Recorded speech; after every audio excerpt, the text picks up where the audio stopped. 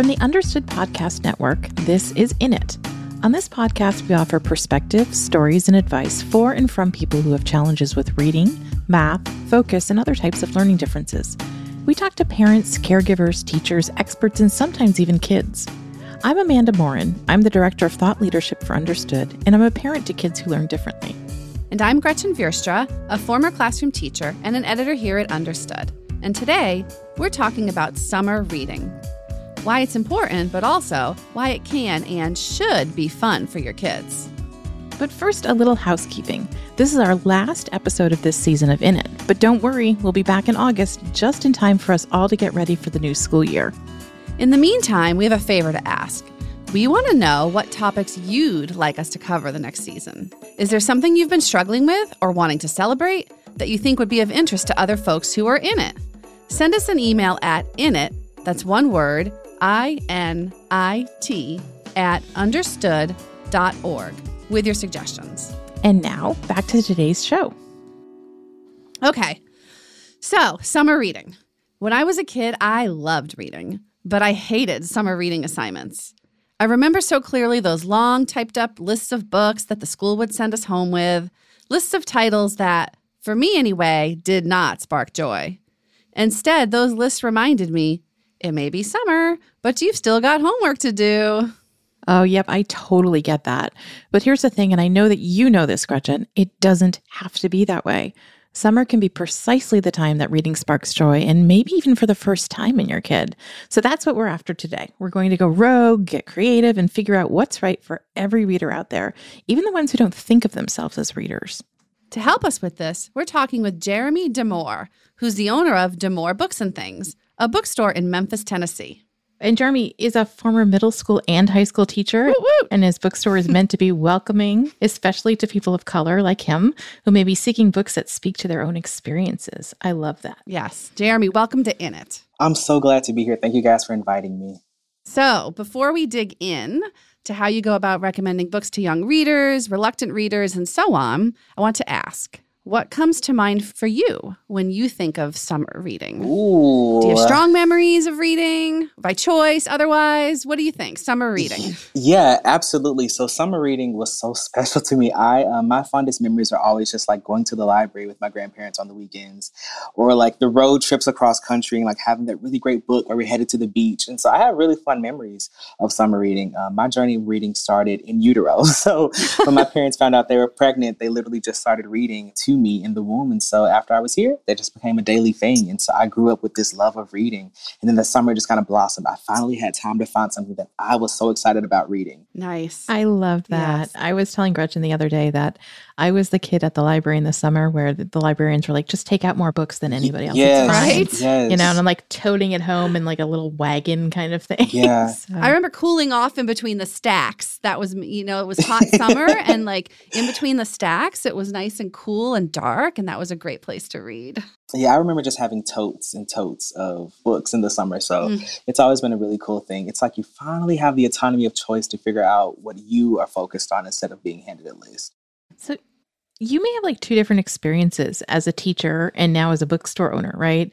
Yeah. What do you find are some of the things that may hold kids back from that falling in love with reading? So I've seen it from both ends of the spectrum. As an educator, you often deal with children who have learning disabilities, such as like dyslexia or just issues with focusing, ADHD, ADD. And so for them, it's challenging finding pieces that work for them. But the beauty about it is that literature comes in so many different mediums. As an educator, we know that literacy is an umbrella. And so we know that it's not just reading, it's also speaking and listening. So we find audiobooks that might work for them.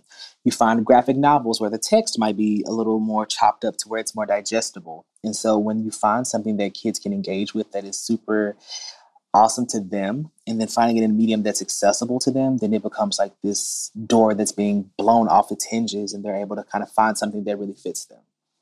Now, as a bookseller, I get to take a journey with them. Instead of being like, okay, this is what you have, I get to be like, okay, so let me show you a whole new world in the Disney voice. You know what I mean? And so... Wait. Whole new Are you world. going to do it in the Disney voice for us? Because yeah, like a that. whole new world. Yeah, you kind of, get to hit all those wrong notes. I would never make it on stage, but that's fine. But you get to really have those moments with the kids in the store. Yeah. I mean, if a kid comes into your store, right, and they're kind of like, ugh, books are boring. I don't really want to read this summer. What's your go-to magic for that? Is it the whole new world? Yeah, so my go-to magic is normally, well, what kind of TV shows do you like? And then they're like, well, I like Naruto. I was like, did you know that Naruto has a manga? And it's like, what's a manga? Did you know it's a Japanese comic book? It's a comic book. And then you're like, yeah, let me show you. And then we walk over and like, here, guys. And they're like, oh my God, I didn't know. Da, da, da, da. And then it becomes a conversation about in the TV show, it did this and this, and that. And then it's like, well, actually, in this manga, it takes it a little bit deeper. You should check it out and see if it's something you like. And then they have a seat and start diving in. And then it's like, Mom, Dad, hey, can I have this? And then it becomes, I did not realize that actually this transferred. And so it becomes a moment where that light bulb blinks on for them. We are all former teachers here. Yep. So awesome. It's like one of the things you just said there that was so interesting to me is that comparison component of things, right? This happened in the TV show. This happens in the manga. This happens I think those little lessons are embedded in there in ways that we don't think about sometimes. And I love that you just pointed it out. Yeah.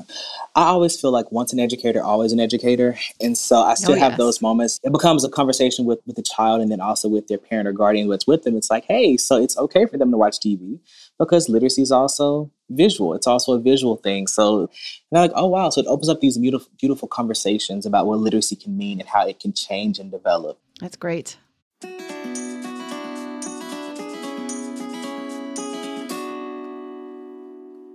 So, Jeremy, what are some of your go-to recommendations? Let's start with little kid books or beginning readers. Yeah, with the little ones, it's always, of course, I don't know if you guys knew this or not, but there are actually a line of Baby Shark books. Really?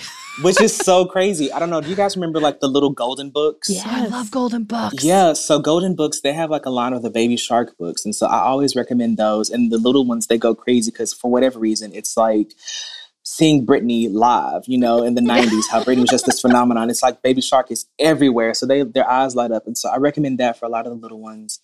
And then when it kind of goes to or elementary, of course, a lot of the classics like Harold and the Purple Crayon or Little Bill, just so many different kinds. And then by the time they get to middle grades, I start to kind of shift the recommendations to kind of make them more all-inclusive. So stories like King and the Dragonflies by Case and Callender. It's a really beautiful novel. And it talks about this little 12-year-old, 13-year-old boy who's experiencing grief. And so he's dealing with coming to terms with the loss of a sibling while also growing up in the South, while also dealing with emerging sexual feelings towards the same sex, while also trying to deal with racism in the city. So it tackles a lot of different things that kids today are going through. And so it starts new conversations. And so by the time they grow from there and then end up in high school, it becomes more of them trying to find escapism. The kids are extremely exhausted and they're just trying to escape the high school requirements of literature and what that looks like. And so it's we're finding books like The Hate You Give by Angie Thomas. A lot of kids have really been enjoying the Infinity Son saga or More Happy Than Not by Adam Silvera. But they're really buying into literature because they're able to see themselves not just in the ethnicity of that character, but also in the stories themselves. Don't worry if you're trying to scribble down all of these names of books and authors and things like that. We're going to put them in the show notes for you, so you don't have to keep track right now.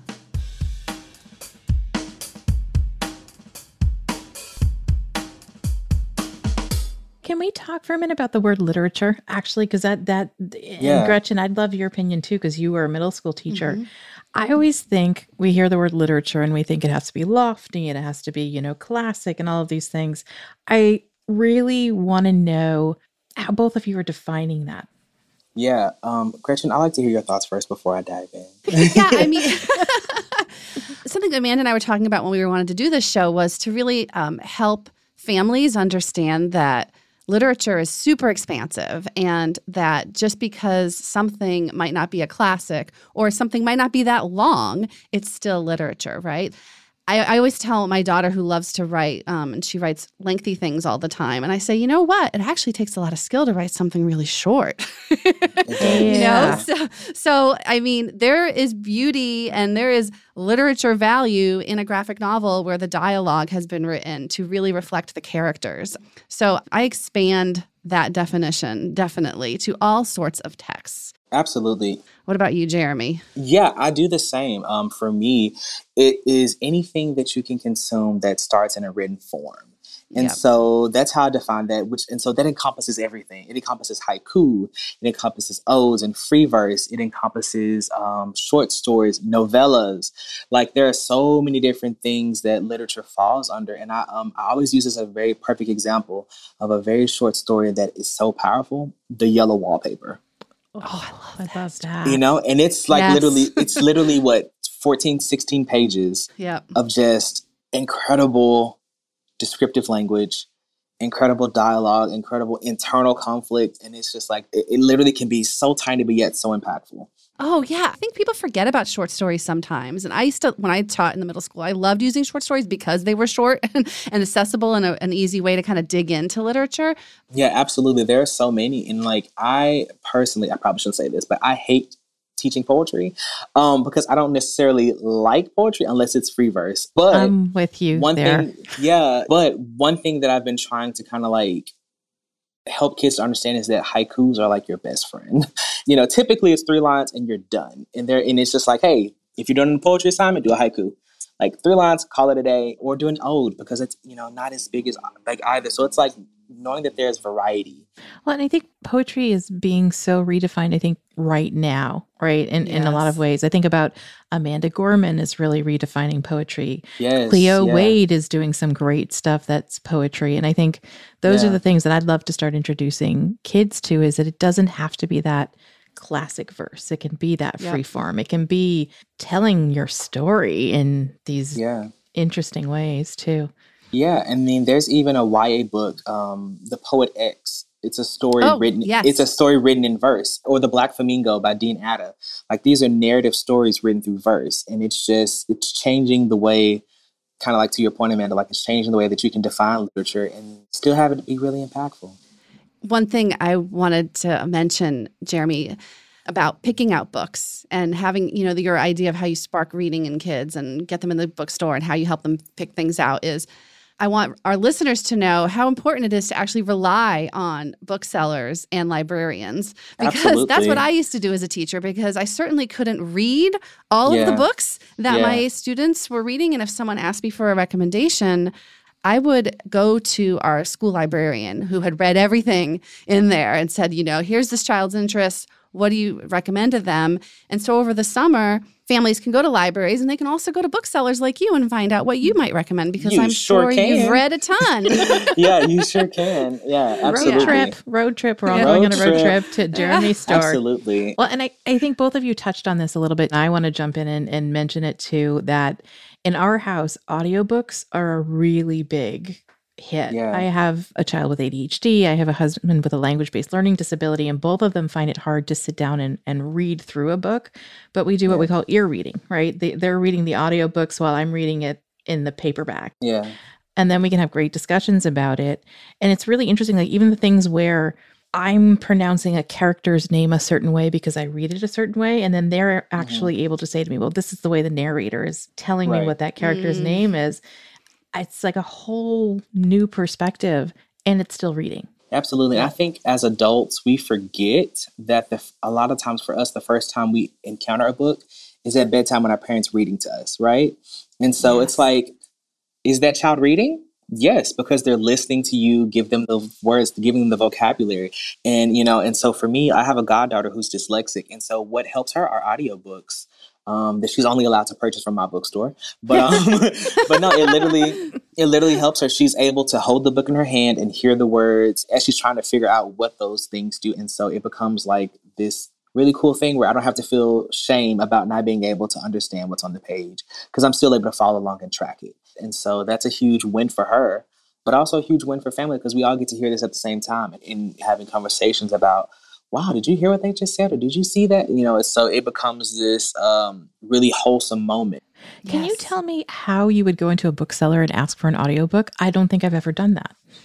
So some booksellers have like Libro subscriptions. And so Libro is like this audio service that allows partnerships with bookstores where they get a percentage of your audiobook purchase. Or if you are like my mom, you still have actual CDs that you like to put in your CD player in your car.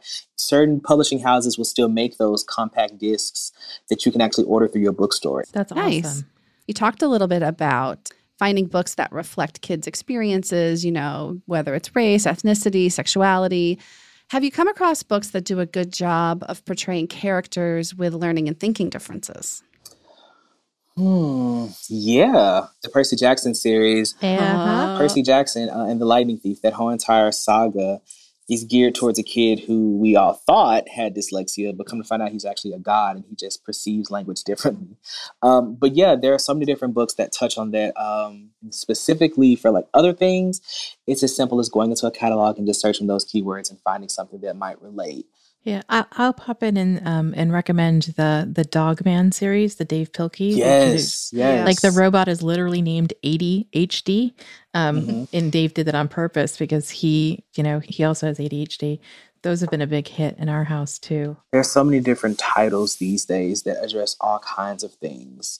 And it's just as easy as literally going into a catalog and just typing the keyword. And then it becomes like, you know what? I didn't know about this book before and now I do. So let's talk about it.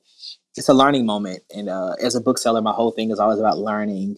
And so about being a voice and not an echo. That's something that I make sure we say all the time. Let's be a voice and not an echo. So like influence us and encourage us and kind of help us learn about your differences,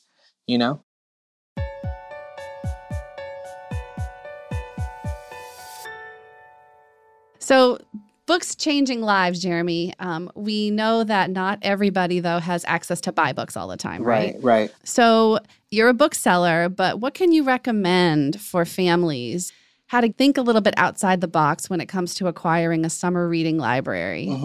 So outside of course, like your local branches of libraries, there are different literacy or literary-based organizations whose whole job is giving away free books.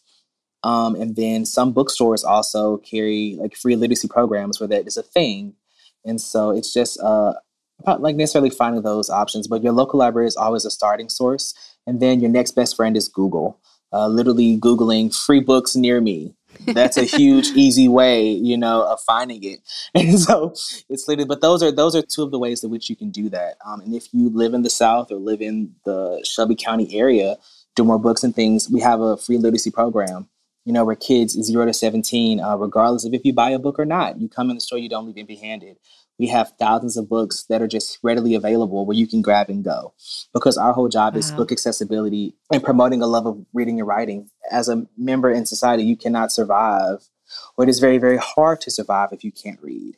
And so people don't realize how expensive books are. And so it costs a bit of nothing to just give a free book to somebody. For adults who maybe can't afford a particular book, we offer discounts for that too. Of course, keeping the lights on is important. Paying the mortgage is important. But what are you doing for the next generation? What is your legacy? I'm coming in as an author to say, like, if there's a book that you know a local author and you want to read it, ask them if they have author copies, because they probably do, that they'd be willing to provide to you. So I think that's important too. Book swaps. In our middle school, the kids are doing book swaps, right? They'll bring in the books that they're done reading and they'll swap out for each other's.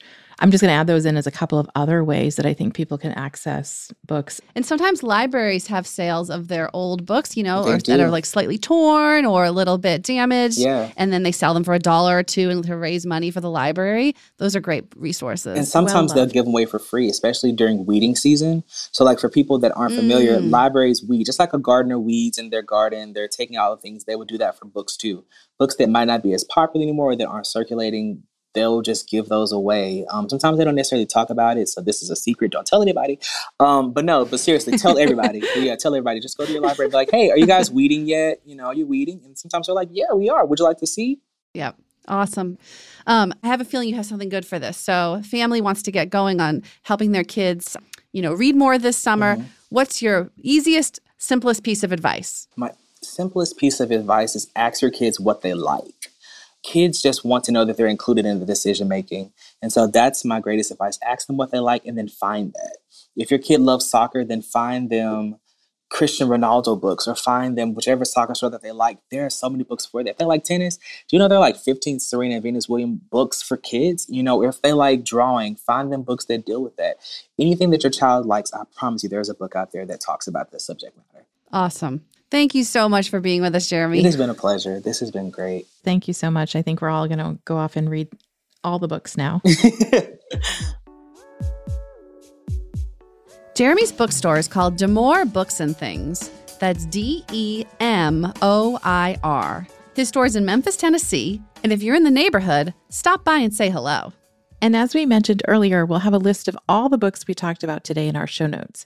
And I want to give a special shout out to the Percy Jackson series. I actually had the pleasure of breaking down all the dyslexia and ADHD references in the first book from that series on a podcast called The Newest Olympian, hosted by Mike Schubert. It was so much fun. So if you want to do a deep dive, go check that out.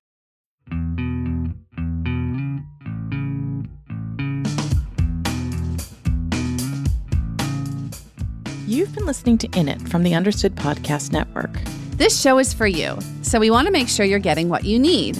Email us at init@understood.org to share your thoughts or to share a story about your own experience with summer reading.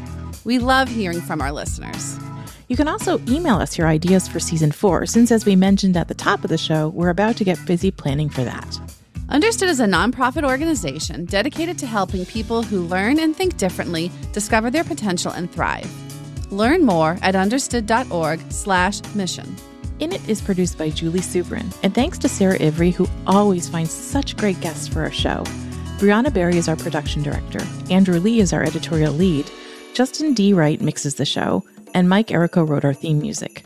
For the Understood Podcast Network, Laura Key is our editorial director, Scott Koshier is our creative director, and Seth Melnick is our executive producer.